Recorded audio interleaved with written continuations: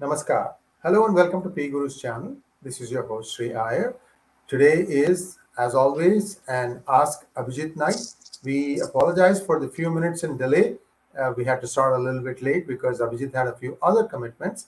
But we have now Abhijit Iyer Mitra. Abhijit, hello and welcome to P Guru's channel. This is episode 31 of Ask Abhijit. How are you, sir?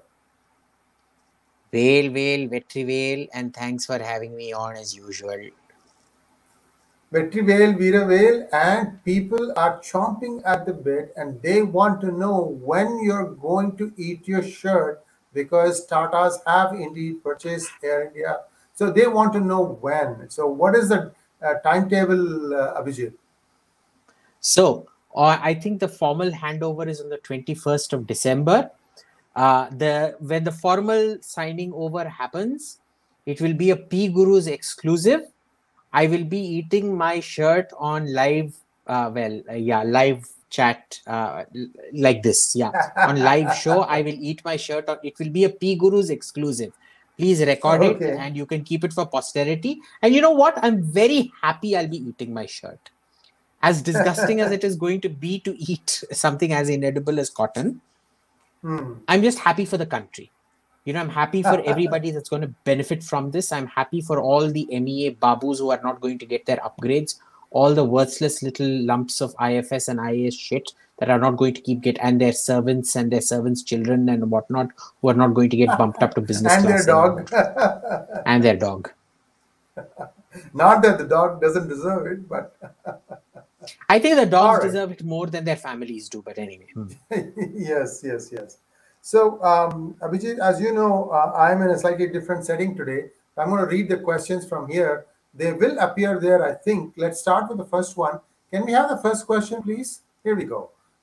Does Adrian Levy make genuine claims? Or is he another of those propagandists? Having a hard time reading the book Spy Stories by him. What are your opinions about him? Look, I've started reading that book and I've found, again, I should emphasize what I have been told by my sources varies quite considerably in some of the things that he's writing. Right now, the problem with source-based stories is it's almost impossible to confirm. Could somebody be spinning? I don't think Adrian Levy himself would make it up because he has pretty good sources. The issue is, are the sources spinning him? And I think in many cases, you could make a case that either he is being spun or somebody else is being spun or whatever. So it's still jury's out. So I get it. Next one from Aditya B again. Why is it that leftists the world over are so illogical, and why are they the ones in the woke spectrum? What is the underlying philosophy? That's not entirely true. Some leftists are the smartest people around. They're very cold and calculating. They'll do anything for power. In fact, even the people driving this entire woke renaissance are very smart people. They don't believe a word of what they write, but they've monetized it. And in fact, if you find that the strongest pushback against leftists, against wokes, is coming from the left. If you look at those three people, James Lindsay, Helen Pluckrose, and people who wrote that fake papers and submitted it to peer-reviewed journals and made fools of almost every peer-reviewed journal, they're leftists. They self-identify as leftist. So I think what you're seeing is there's a realignment happening wherein, the internet has essentially become a tool of democratization of lynch mobs. And who are lynch mobs usually? Do you ever think the lord of the castle or anything went off on a lynch mob? No. It would be the ordinary people because they were pushed to do something because they're idiots. Who are the most woke people? They're usually third-raters, inferiority complex people who haven't achieved things in their life, whose only sense of power comes from outraging and lynch mobs. So you're actually seeing a realignment where if you actually follow these traditional leftists who do not like identity politics, they are actually aligning a lot more with the right, retweeting each other, quoting each other, citing each other, writing in each other's publications than you would find with the wokes. So it's actually left and right united against this vast center in between. You made an excellent point, and I'll add to what your observation, Abhijit, that the politics the world over are being pushed towards these extremes, and the moderate middle, where they would have a certain ideology, but they would sit down to talk across the table and come up with something that both sides can live with. That is going down. That's why you're seeing, for example, I'm amazed and stunned. Stunned is the only word I can put at the meteoric rise of lumpens like Pramila Jayapal and AOC and Ilan Omar. Pramila Jayapal is the head of progressives now, and Ilan Omar is the whip. She's the whip, and she is now waiting for, I don't know when the FBI is going to go and arrest her, because there were two charges that they have determined. One was that she did indeed marry her own blood brother. The DNA match was 99.999999997%. And the other was that she committed immigration fraud because that guy was actually living in UK. So the immigration fraud has no time limit. Whereas the other one, the marriage thing, has a statute of limitation that has run out. But they have not, and this lady is the whip. The whip, and they are controlling 100 Democrats out of a possible 216 or 217. It's just mind-boggling, Abhijit. I'm sorry to rant. She is the Robespierre of the modern generation. But you know what happened to Robespierre during the French Revolution? Ultimately, the guillotine came down on him. You remember what happened to Senator McCarthy? Ultimately, he was reduced to irrelevance. The problem here is the institutional capture of the woke left is so severe. I'm not too sure. I think it's past the point of no return, and we're seeing the end of America. See, the thing that they have done, I'm sorry, we'll go to the next question, but I just have to share with somebody who actually understands some of these underlying currents. What these people did is the first 180 days, they have actually physically lifted the borders and let everybody and anybody in. And then they knew that the border states will start pushing back. So they started busing them around the whole country. And everybody is now dispersed. The point that they are trying to make is they're saying Premila's is a very safe Democratic seat. Ro Khanna is another safe Democratic seat. Ilan Omar, ditto. AOC, ditto. They are saying that as long as, so they're telling the rest of the crowd, you may get washed away by a Republican wave, but you know what? We are here to stay. And we are going to make sure that we are getting even more powerful by bringing in and anchoring. That's the only way I can put people who are their guaranteed vote bank. It's a scary situation, Abhijit. A very, very scary situation. Like I said, it's the end of America. Democracies aren't destroyed by outside. They destroy themselves from within. They collapse from inside. Yes. Exactly. That is what happened with Germany. Germany first destroyed itself before Hitler took it over. Right. With the French Republic, it first destroyed itself from within, and then Napoleon comes and takes it over. With Rome, you look at Republican Rome; it destroyed itself before Julius Caesar takes over and establishes a dictatorship.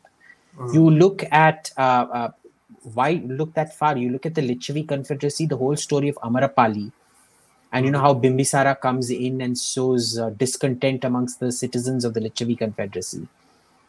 That is the classic example of how democracies destroy themselves. So America it will not be China that destroyed America, it will be America that destroyed America. Sad, but that's true. Ashish Sharma wants to know, Abhijit, hope you took my recommendation last week and watched Squid Games. If yes, how was it? And do you think South Korean entertainment... I downloaded it the moment you told me, after that last week's P Gurus was over. I've still not finished. I'm 2 episodes. I'm second last episode. I've kind of quarter way finished, but I love it. It's so awesome. I think, Kingdom and Squid Games are like Such amazing serials. Like there's just such amazing shit coming out of Korea right now. So Oh, thank you for the recommendation, Ashish. have you watched Vincenzo? No, who's it about? What's it It's about? about the Italian mobster who goes back to South Korea to settle some old scores. Very, very good. Oh, I should watch it. Okay. Yeah. If you have ever listened to K-pop music, which is in my my opinion, Desi music set to English lyrics, but it is very popular in Korea. The tunes are very, very Desi, very Desi. Okay. Hak chicken, hak chicken. That's the kind of stuff, I And think that was but the particular tune you were using was the Daler Mehendi tune. No, he's apparently yes, yes, driving yes. taxis in New York right now. No, something like that. I Apparently know, I so. know. Yeah. Yeah. Meteoric rise and another, short crash. Ashish Sharma wants to know why are South Koreans angry with the former Buddhist president Park Chung-hee, though he was responsible for the miracle on the Han River, and how much does religion play a role in South Korean politics? Religion does play a role in South Korean politics, but it's reducing because even Christians out there are increasingly, slowly, very surely identifying as irreligious. So, which is apparently a cause of concern for the church, which is why they bhadkaofy, uh, kind of. But unlike India, it is a country of laws and rules. So they follow that very, very, very well. So, criminality and identity politics thrive in countries like India, where there is no rule of law and your police is a joke and your judiciary is a joke. In America, in Korea, that's not the case. America is a joke. But in Korea, that's not the case. So, there's limits to what you can do. So there is rising irreligiousness. As for why they hate him, remember, gratitude is a very heavy burden to carry. They accept all the good that Park Chung hee did, but for them, their memories of all the nasty things he did are much, much more. It's like Japanese rule. Korea's entire progress was under Japanese rule. The industrialization of the North, North Korea was industrialized much before the South was. Today, it's a deindustrialized country. Till 1979, it had the second highest per capita income in Asia after Japan. All of it had to do with the human value addition that the Japanese had done, introducing the Japanese education system, first world, in those days, first world education system, heavy machinery, heavy industries, because all the extraction from Manchuria and Siberia, where all the minerals were taken out and the production was done in uh, uh, northern Korea. So, there was a lot of that happening. But you look at Japan, it's universally viewed as negative, even though on net it was positive. It's like the way we view the Brits. My general opinion of the Brits is they did far more good than they did bad. But most people seem to agree with Shashi Tharoor that it was some unending nightmare. But then remember, I come from a different this thing. In Bengal, how bad Muslim rule was, for us, the British were a liberation. They were genuinely a liberation. There's a lot of folk tales about how horrible the Muslims were, Muslim rulers were, and things like that. Real or false, I don't know, but that is how it was perceived. So there's a lot. Gratitude, like I said, is a very heavy burden to carry. Next question, please. Aditya B again. You refer amazing books. List some fascinating books that you have read lately. Yeah, there's the history of weird people. It's called Weird People. Um, I'll tell you, it's fascinating. It's how just check up Weird People. Joseph Henrich, Joseph Henrich, Weird People. Read all his books. They're fascinating. It's about how the Western mind diverged from normal human thinking some 2000, 2500 years back. Read it.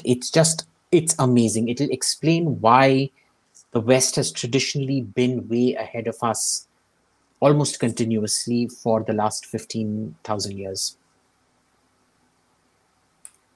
Amarchand wants to know, Abhijit sir, how capable is our Su-30 MKI compared to F-16 of Pak and Su-35 of China?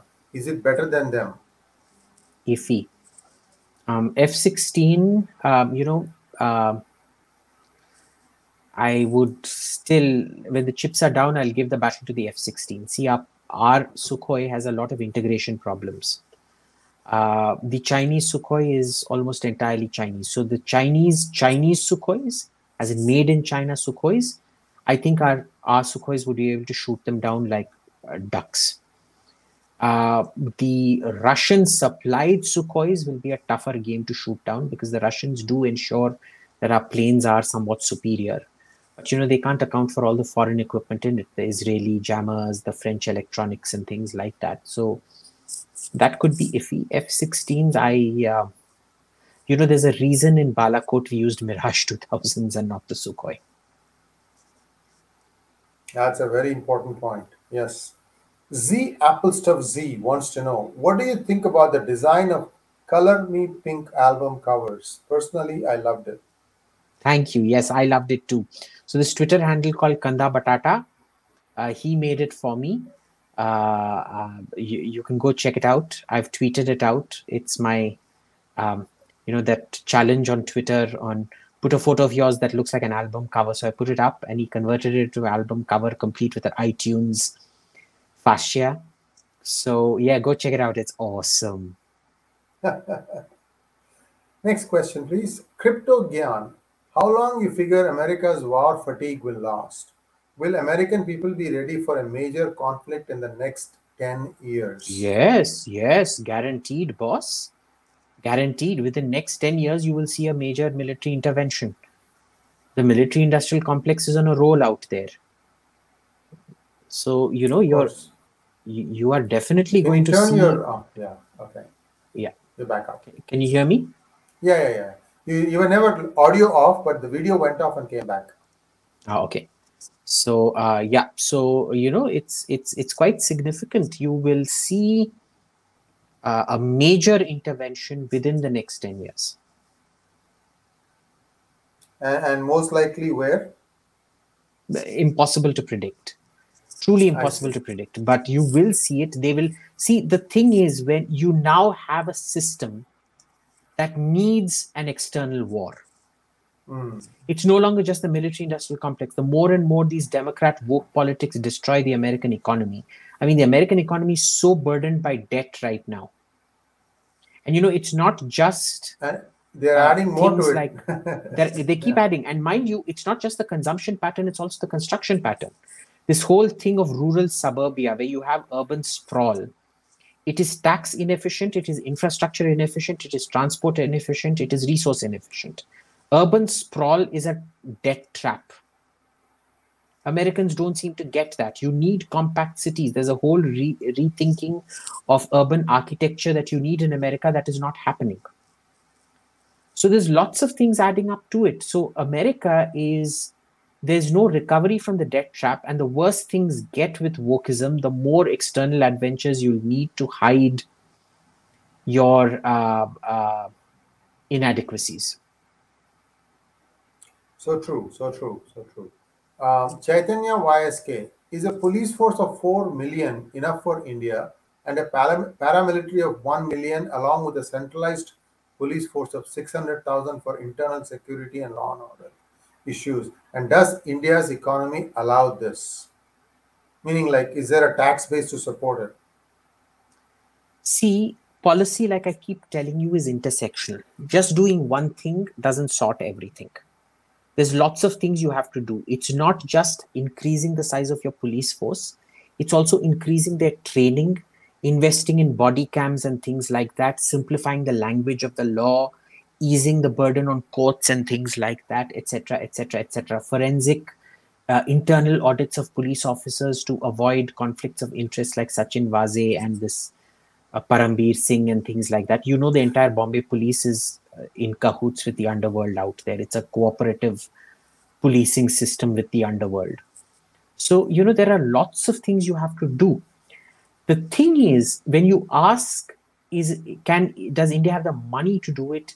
Look at it in terms of opportunity cost. The cost of not doing it is far greater than the cost of doing it. The cost of doing it will see to it that there is a massive improvement in business, normal commerce, etc., etc., etc., which is fantastic for the economy anyway. So look at it in terms of opportunity costing. Yes, we can do it. I think the police, you will, given the levels of rural violence you have, you need a ratio of about one cop for every 400 people. Basically, that's how much you need for effective policing.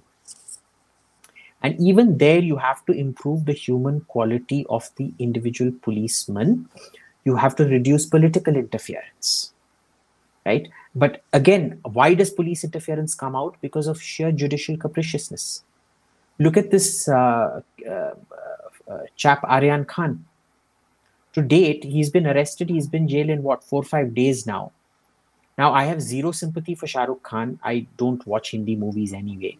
Very, very rarely, maybe once or twice a year. At any rate, I will never go for Shah Rukh Khan movie because I don't like his acting. And most of the people seem to be after him because of any perceived role he played in some SSR, whatever it was, suicide, murder, God knows what. We even stopped following it. But other than the Schadenfreude, this chap was found with no drugs on himself. He wants to show the CCTV footage. The NCB does not want to show the CCTV footage. They don't also want to show it in private to the judge. It's fine that in the video other people can, see who they have incriminating stuff on and who they don't. But even that they don't want to. And they're keeping him in jail. When you have systems of justice like this, where bail is, they say bail is the norm, jail is the exception, rubbish. You need to have serious jurisprudence, boss. Police reforms goes with judicial reforms. So yes, you can do it. And once you do it, you will find that the internal security requirement will drop drastically. A lot of your internal security problems are precisely because your police is either non-existent or extraordinarily corrupt. One thought I had, Abhijit, is see, people keep saying, how can you have so many people in the police force? How will they manage to fund it? The way you make them to fund it is you make them to collect the fines for people who are destroying public property or people who are indulging in Look, drugs. even there, you're not going to get much by way. We did a cost benefit analysis of it. It's classified. We did it for the home, I think it was the home ministry. We were looking at fine collections and things like that. It still won't be enough. The point is, you look at it in terms of opportunity cost. Okay, the fines won't be enough, but it will pay for itself in the amount of crime, extortion, this thing it brings down. Because remember, when you say increasing the police force, like I said, you're looking at lots of things. Right now, Right. judicial unpredictability is the highest thwarter of FDI coming into this country. Judicial unpredictability is the biggest barrier to business in this country. Judicial and regulatory unpredictability. So there are lots of things that go with it. Like I said, you implement it as a set of measures. The fines will not. In fact, the fines will come down drastically. If you see a policeman or if you're constantly watched by cameras, it comes down drastically. And the way speeding is very rare in China. Do you know why? Because instead of having speed traps and cameras every 100 kilometers or so, what they do in China is they see when are you getting onto the highway and when did you exit the highway. And it's a smart recognition system that looks at your car registration and it calculates what was your average speed on the highway. So if you think you can get away with speeding in one stretch, you can't. They'll at most allow you to go 5 kilometers over. If the speed limit was 60 kilometers and if they find that you've averaged 70 kilometers per hour, immediate fine and cancellation of license and things like that. There are lots of ways of doing this. We don't do it deliberately. Because the speedsters themselves are connected politically. That's one of the biggest Yeah. problems. Hey, listen, last time we talked about this riots, right? And you said that one side has a video, one side does not have it. What do you make of all the arrests going on now? Do you think that the BJP person's Again, minister's what son does the is video show? No. The video, is there any video evidence actually showing the minister's son at the spot? No. What the video shows is that they first started pelting and damaging the car. When the car moved into these guys, it was under attack. Its front windscreen was cracked and its back windscreen was cracked. Zero visibility. Your massively reduced situational awareness. Plus, you were under attack. You were trying to escape. You move into them. The only person, and you, how do you arrest everybody else in the convoy, boss? Only the jeep mowed into them. Everybody inside the jeep has been killed, and the driver especially was tortured and killed. There's a video doing the rounds. Right. So I don't even know under what grounds this. Even if he was there in the car, who is responsible for killing the driver? No, who has been killed by the so-called protesters, parasites. So this is like saying tomorrow, if in 9/11. In addition to Mohammed Atta and the 19 hijackers, all the people on board the planes were also terrorists. Because they were also technically sitting in the plane when it hit the World Trade Center. Na? This is the joke that is the law in India. And mind you, all those parasite murderers who killed those 4 people in the car, they have not been arrested. There is no police action against them, even though that is the crime for which you have video evidence. Right. This is the joke of Indian police and Indian judiciary. Model thinking, I think. It's not muddled thinking. It's criminal. It's criminal thinking. It's self-interest masquerading around as public service. So is this Lakhimpur being used by the center to try and put Yogi Adityanath in a box? What are your thoughts? Because he seemed much more decisive, but lately he has been soft pedaling. Look, Yogi, I've told you before, it's a whole load of tamasha happening. The only chap who seems to understand institutions is a former congressman called Himanta Biswal Sarma in Assam. I have been flashing warning signs about Yogi for a long time. Initially, I was a big Yogi fan, like I was a Modi fan, and then we saw how Modi turned out.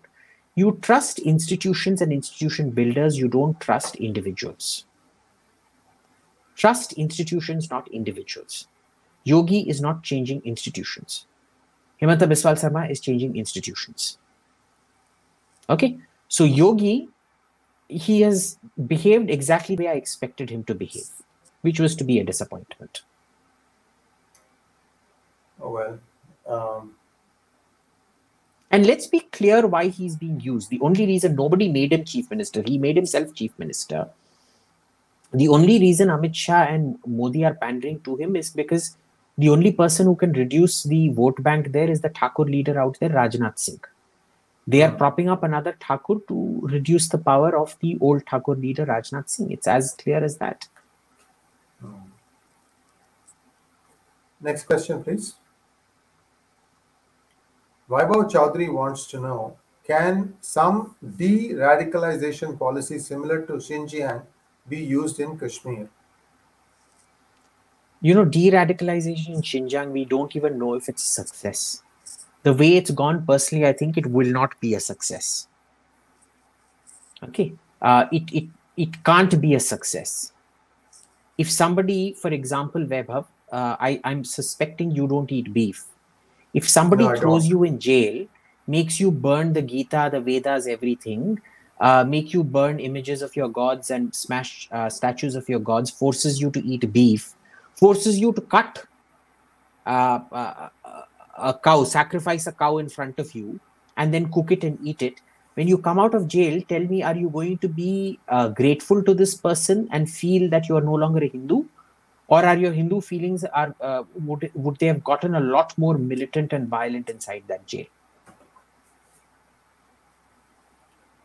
You tell me, you look within yourself and tell me, if you feel you will be de-radicalized by something like that, then sure.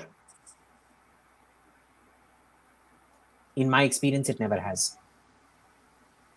Vaibhav Chaudhary, should India still militarily align itself with US when some of their elected representatives are trying to screw over time-tested allies like Israel and with the rise of wokeism there?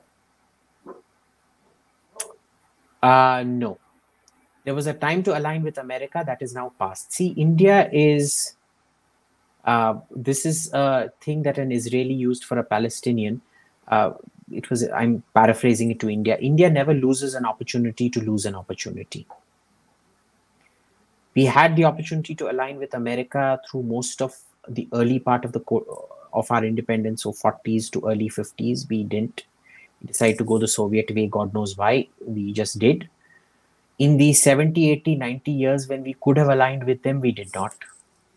In even the 30-year window of opportunity where we had from 1991 when the Soviet Union collapsed to 2020 when the opportunity existed, we did not make any use of it.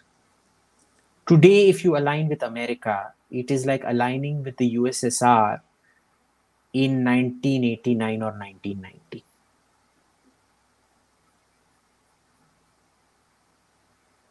Vaibhav Chaudhary again. Your Highness, should we legalize marijuana in India? Can our country afford this 420 weed culture with a per capita income of $2,000? So, look, what is a weed culture per se? You can legalize, CBD is very different from marijuana. If you distill CBD, its uses are extremely different. In fact, I've had a CBD oil rubbed on my hair, some kind of CBD lotion. I was getting a splitting headache. It was amazing the way it sorted out. You don't even get a high. It's very critical for pain relief for a lot of people, for joint aches, people with acute arthritis and things like that. So you can do CBD, which is an extract from it. You've uh, taken away a lot of the compounds, as I understand it. I'm not great at chemistry, but this is the way it was explained to me by somebody who runs a CBD business. Weed legalization, first, there is a case that you make of a difference between soft drugs and hard drugs. Now, whether you've legalized it or not, I can tell you weed and hash are the easiest things to acquire in Delhi, Bombay, anywhere. Yeah, you start going to Dharamshala, you can see weed growing right out there. You don't even need to do anything. God knows who's peed or shat on it on the roadside, but if you wash it, you can use it. I mean, if you know what you're looking for, it's very easy to find it even in a city like I know a certain government maintained public garden where I found weed in Delhi, in the center of Delhi, in Latian's Delhi. Right. So, first of all, understand we have not illegalized weed in any practical sense. There's the police enforcement deficit issue here. Second, if you go by the Dutch experiment at legalization, there was a difference between hard drugs and soft drugs, but now even the crimes associated with soft drugs are rising. So there is a case to be made that the Dutch experiment has failed, in which case you just stick to CBD and medically prescribed CBD.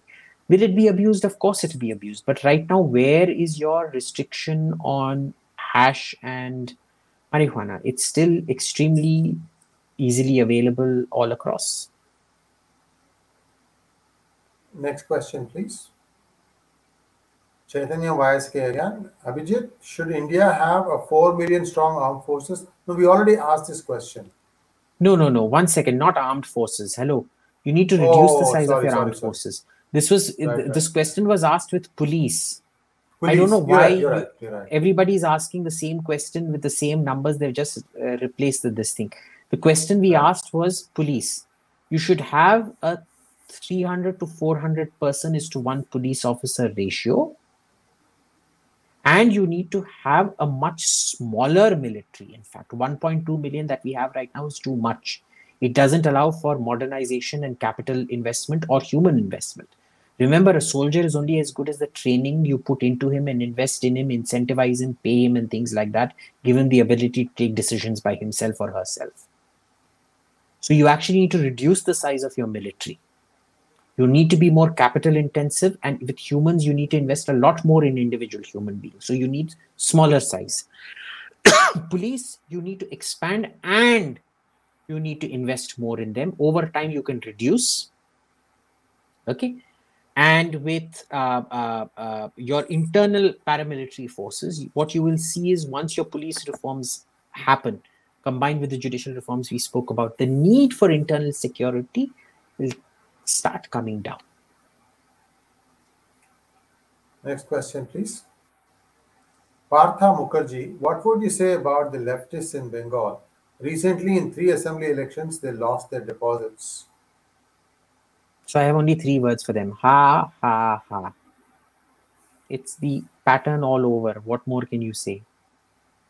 So, the thing is, Modi has moved so far left. So if this is the spectrum, this is the center, this was left, this was right.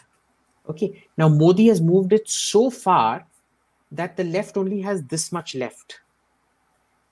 Even out of this, if you expand this particular part to this, out of that, the Congress has taken from, if this is the left, the far left, the Congress has taken over from here to here, which means only this much is left, about this much is left for the left itself. They're completely squeezed out. There's nothing you can do. Bill Clinton did the opposite. He was a Democrat and he moved so far right that he was actually squeezing out the Republicans. He was, and that was a smart thing to do. Unfortunately, what happened was Al Gore played too far to the left. In fact, he writes in his own memoir that he told Al Gore when Al Gore was campaigning, "Your boss, you're moving too far to the left. Don't do this." And Al Gore didn't listen. Right. And, well, we all know what happened then. Next question, please. Udit Adhikari wants to know, is and will Pakistan and left-wing politics in India used as counterweight to India by Anglo-centric liberals to keep Indian businesses in check from competing and from India to be militarily dominant? Look, boss, the only people holding back India is Indians, including your current government. Okay, first look within yourself. What is preventing massive privatization? You first, it was, let us first get an absolute majority. Then it turned out 282 was not enough. You wanted 303. Even at 303, you have not been able to do half the things. What are you complaining about, boss? Who told you? Is anyone preventing you? Is a parliamentary majority preventing you from cracking down on farmers? No. Was it preventing you from cracking down on Shaheen Bagh? No. Why didn't you crack down? Look within yourself. Stop blaming other people. Stop seeing this foreign hand. Next question. Looks like that was the last question we had. Boy, that's Yay. amazing. We are going to wrap up fast. Just give me 1 second. Let me double check.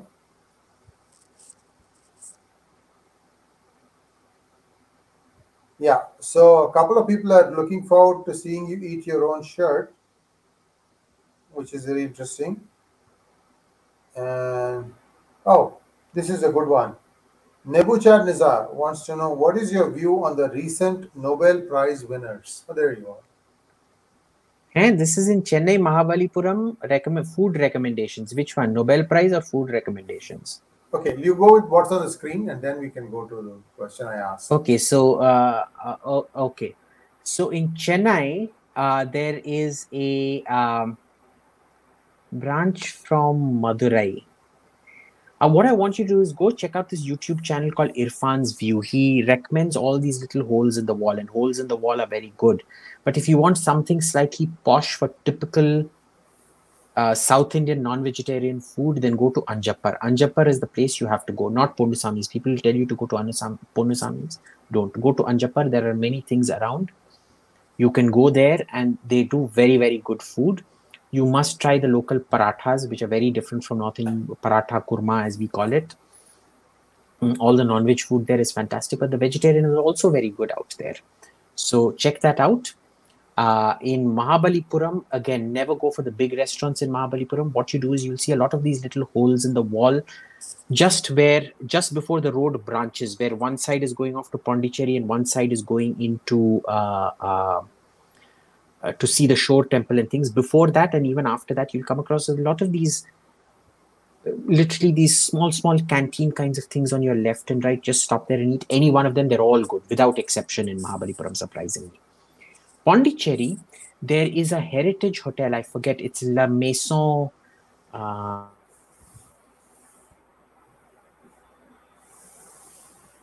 We just lost you, Vijay.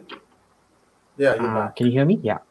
It's Yeah, called Maison du something. It's like a old Pondicherry inner courtyard home that's been revived and things like that. And it's fantastic. You should go there. I've forgotten the name now. I can't just recollect it from the top of my head, but La Maison do something. Just check. Uh, it's not on the beachfront. It's inside. It's an old restored home. Pretty expensive hotel, but fantastic food. We had the vegetarian thali out there. I've never had a better vegetarian thali anywhere. Non-veg is also very good, but try the vegetarian thali there. It's worth it. Do you mind if I rejoin? I'll just yes, rejoin. yes. Please go ahead. Please go ahead. Viewers, here's a request to please like the show as well as to join us for our membership as well as subscribe to our channel.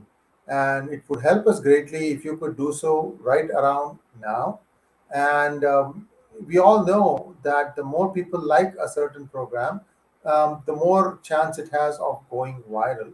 So, ours, Abhijit, is one of the, it is our flagship product for P Gurus, and we really seek your help in trying to make this thing reach as wide an audience as possible.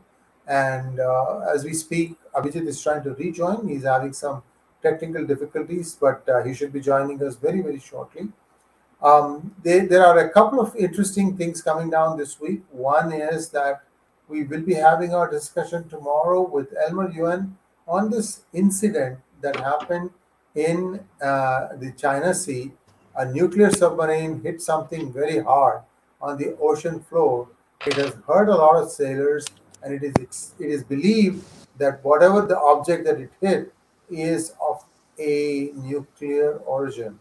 So we'll keep you posted on that. Back to Abhijit. Next question, please. Can you hear me, Abhijit? Yeah. Yep. I'm Okay, back. great. So Chaitanya YSK again. How much money will it take to integrate Indian weapon systems? It's not a question of how much money. It's a question of if those vendors will even give you permission to integrate them. Okay, so there's a whole set of things. Every new weapon system we purchase without thinking about integration, we're making the cost of that integration worse and worse and worse. Anyway, there's nothing we can do about it now. It's So not even worth discussing the cost. are you saying that India signs agreements like non-exclusives, meaning like they will sign saying that we will not try to reverse engineer your product or something like that? Yeah. I mean, if you tried reverse engineering, if you opened certain things out, you'd attract very harsh sanctions and would apply across the entire spectrum. So if you say, for example, try to reverse engineer a Mirage 2000, they would Hmm. cut off supplies for the Rafale, for the Jaguars, for everything. If you try to reverse engineer a Hercules, they'll cut off your supply for the C-17 across, not just Lockheed Martin, Boeing, everyone will. For Hmm. your Poseidons, for your Harpoon missiles, everything. Wow. Nabuchad Plus, Nizar. you've signed saying that you won't, and you will. There are certain things you can't. The belief is you can just reverse engineer anything you can't. See, there are two paths to engineering: the how and the why. It's engineering is no longer about just the schematics and getting the design. It's also the material fabrication and things like that because you're walking into the realm of advanced materials. Right. Nebuchad Nazar again. What are your views on the recent Nobel Prize winners? Well, I haven't read the literature prize winner, physics, chemistry. Anyway, medicine. I don't understand all that well unless it's explained to me. With the peace prize, Novaya Gazeta has been, and Maria Ressa, they're the Philippine and Russian equivalent of the Wire and Scroll and Caravan, I guess. Though they tend to be a lot more factual than, say, Caravan would. So I'm just glad that Rana Ayub didn't get it because honestly, if this year Maria Ressa got it, though Maria Ressa has never fabricated unlike Rana Ayub. I think they would have looked at Rana Ayub and instead settled for Maria Ressa because they couldn't, unlike the New York Times, they wouldn't have been able to sustain the capacity for a Pinocchio-like long nose and fabrication. It would be an irony, isn't it, if someone like Rana Ayub were to get Nobel Peace Prize or Nobel Literature Prize. So a lot of my editor friends tell me she's en route to it. At some point, she will get it. Becomes a laughing stock. Mandar Karnik, what are the kinds and nature of institutions that India needs to build? Look, you have the rubric of all the institutions. You need a more transparent and responsive judiciary. You need a bigger and more responsive police. You need economic planners who have actually studied economics, not bloody babus who have passed a general service entrance exam. You Are you need trying to imply something about the RBI chairman, RBI governor, who's a history major? you think, and not to mention a finance secretary who had a PhD in Ayurveda or something like that. Yeah. So, right. Gee, did I say that? I never mentioned a name. I just mentioned that there was a finance secretary No, with it's a out there. PhD. We know. Okay. All right. Go ahead. So enjoy yourselves. But those are the institutions you build. I think the only two additional institutions I would build would be an Indian Institute of Statistics, whose job it is to collate micro data from the ground every single day of the year, year on year on year on year, because data-free policy making is the norm. The second is an institutional rule that every government has to put out. Every time a policy is enacted, a white paper has to be put out saying these are the expected measures, these are the first order effects, these are the second order, anticipated first order effects, anticipated second order effects, anticipated third order effects. What are the failure standards? And in case ABC fails, who will be held responsible and asked to leave? Right. That's number two. Number three would be a policy coordination division, which starts looking at all policies together from all the ministries and seeing which one impacts the other, how and why. Yeah. Next question, please. We have a few more questions and then we can wrap it up. Next question, please. Okay, I'm going to read it from my notes here. Gargi Kaul Raina wants to know, living inside and outside India, I wonder how it remains territorially united despite 75 years of wars, insurgencies, and communal strife. Your opinion? So there's a story about this, it was apparently Lee Kuan Yew traveling with Indira Gandhi. And he, when he lifted up the paper in the car while he was being driven from the airport to the Prime Minister's house, he was like, look at how many riots and things you've had. Like, I've gone through your newspapers and today alone there have been about 12, 13 incidents.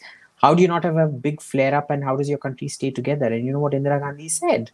She apparently, this is anecdotal, she said apparently that we allow a lot of small explosions to happen every now and then so that we don't have one big explosion. Wow. Next question, Ameya Garud. How can lawyers, advocates contribute to national GDP?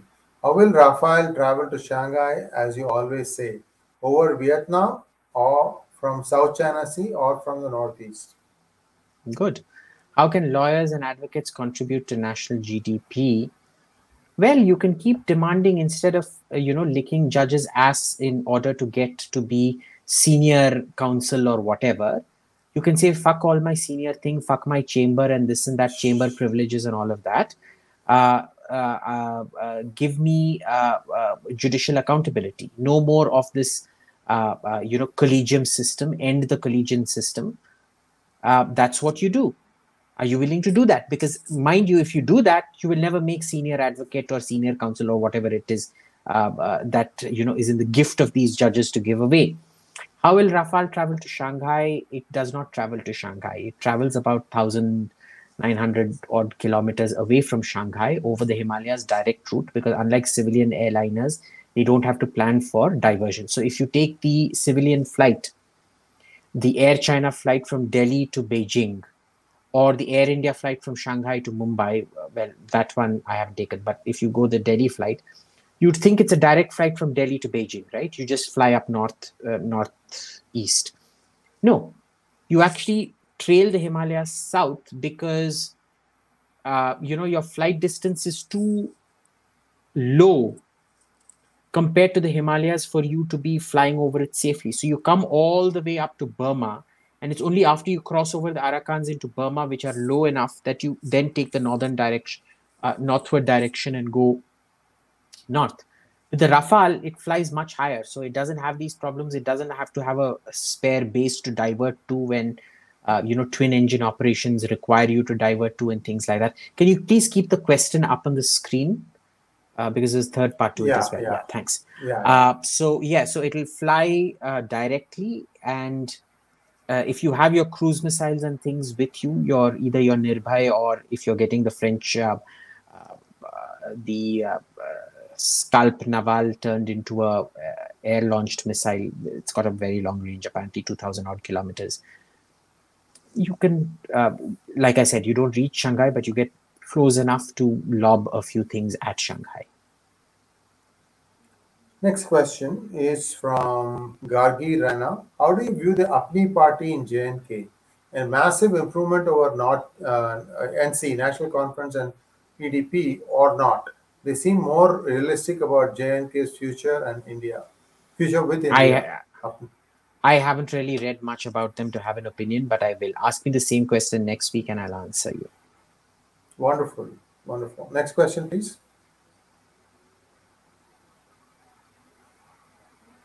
That's it. Let me see here. That's it. There's inconsequential questions. This is the last question here. Ashutosh Kumar wants to know what other government-owned sectors / companies do you think should be disinvested and privatized first? Can sale be an option? There is no business that the government should be in. You need to be privatizing everything. This joke of transferring the Ordnance Factory Board into 7 PSUs, it should have just been privatized. Taxpayer money is not an employment benefit. Everything needs to be privatized. The government needs to be out of business. The government needs to be spending on core things like data collection, security, internal, external security, education, and things like that. What is the English translation of Dandasorar? Freeloaders. So I'll say this in Tamil and you can translate this into English. தண்டசோறுங்களுக்கு வாழைப்பழம் கொடுக்கிறதுக்கு government கிடையாது. The government is not there for feeding the freeloaders. Feeding bananas to freeloaders, huh? Yeah. Okay. Yes. How would you solve, Gargi Rana again? How would you solve the stray dogs problem in Delhi? Since my childhood, they have been a menace, and rabies is universally fatal. Yes, very good question. They can be a menace. They get aggressive for a whole set of reasons. The primary one of which is, a lack of food, or when they are fed, it's territoriality. So what you have to do is you have to start sterilizing them. And the problem in Delhi is nobody wants to sterilize either their cats or their dogs because they're like, oh, very bad. We'll keep feeding you, but we won't sterilize you. A sterilized dog is fundamentally a less aggressive dog, especially in females. The pack mentality goes. Okay, so there's lots of things you can do. You can have government land, allocate 100 acres outside the city, sterilize them and take them out. Over a period of time, because of sterilization, the numbers will fall. You insist that all dogs that are sold have to have their DNAs printed and be microchipped and things like that. So when people abandon dogs or just allow their dogs to go out on the roads and start procreating and things like that, when they don't sterilize their dogs and things like that, which adds to the problem on the street, there will be consequences. There's a lot of things you can do. All right, relocation being one more of them. And in particularly, so there are rabid dogs out there who have to be put down. But otherwise, it's a very easily solvable problem where there is no civic sense or knowledge to solve it. It's like the parking problem. People buy their houses. They don't buy the area in front of their house. And yet everybody thinks that the area in front of their house, even if it doesn't have their gate, is their exclusive parking. You can't park out there. This parking is reserved. They literally grab public land either to grow plants, have a hedged in garden in few cases, but mostly for parking. That land, your house belongs to you. Even 1 square inch outside your house does not belong to you. You can't just cordon it off and say this thing. So it's the same thing. It's a lack of civic will and things to do anything about it. Well, this is a really last question. I think I want to stop here. Crypto Gyan. I saw a TED talk on AI-based governance, actual participatory democracy through artificial intelligence avatar. If Western nations start using AI, artificial intelligence, in helping judiciary and governments, can India also adapt? Look, Adopt. I'm very much against AI in governments, and I'll tell you why. Uh, in terms of participatory democracy, because it is participatory democracy that has led to wokeness, the democratization of discourse, and it was participatory democracy that Athens led to poisoning Socrates. There is a reason we have republics. Republic. You choose elected representatives to do things for you. Okay. In case of the judiciary, there's a very, very good case for replacing the judiciary with AI, especially given the joke that the judiciary in this country is. Okay, I think it is one of the prime targets we should have for replacing with artificial intelligence if certain criteria are met. In governance, in terms of selecting government contracts, in terms of detecting corruption, patterns of corruption based on big data algorithms and things, you do need to use AI, but that's about it. Yes, can it be useful? Very useful. But remember, the thing about AI is it's based on what data you input. If your data collection is going to be as pathetic as it is today, where most of your government decisions are feelings based and not any deep, in depth research based, then you're going to get bad AI. In fact, your AI could be worse than your judges at the moment. Garbage in, garbage out is what you're saying. And pending questions will be asked next week. Thanks for joining, Abhijit, and we apologize for the technical difficulties we had right in the middle for some time. But I'm sure we are going to have all these things worked out. Thank you very much, Abhijit. And once again, apologies for starting a little bit late. We will be back on our regular schedule next Monday at 9 p.m. Namaskar. Well, Vetrivel. And Vetrivel Veeravel.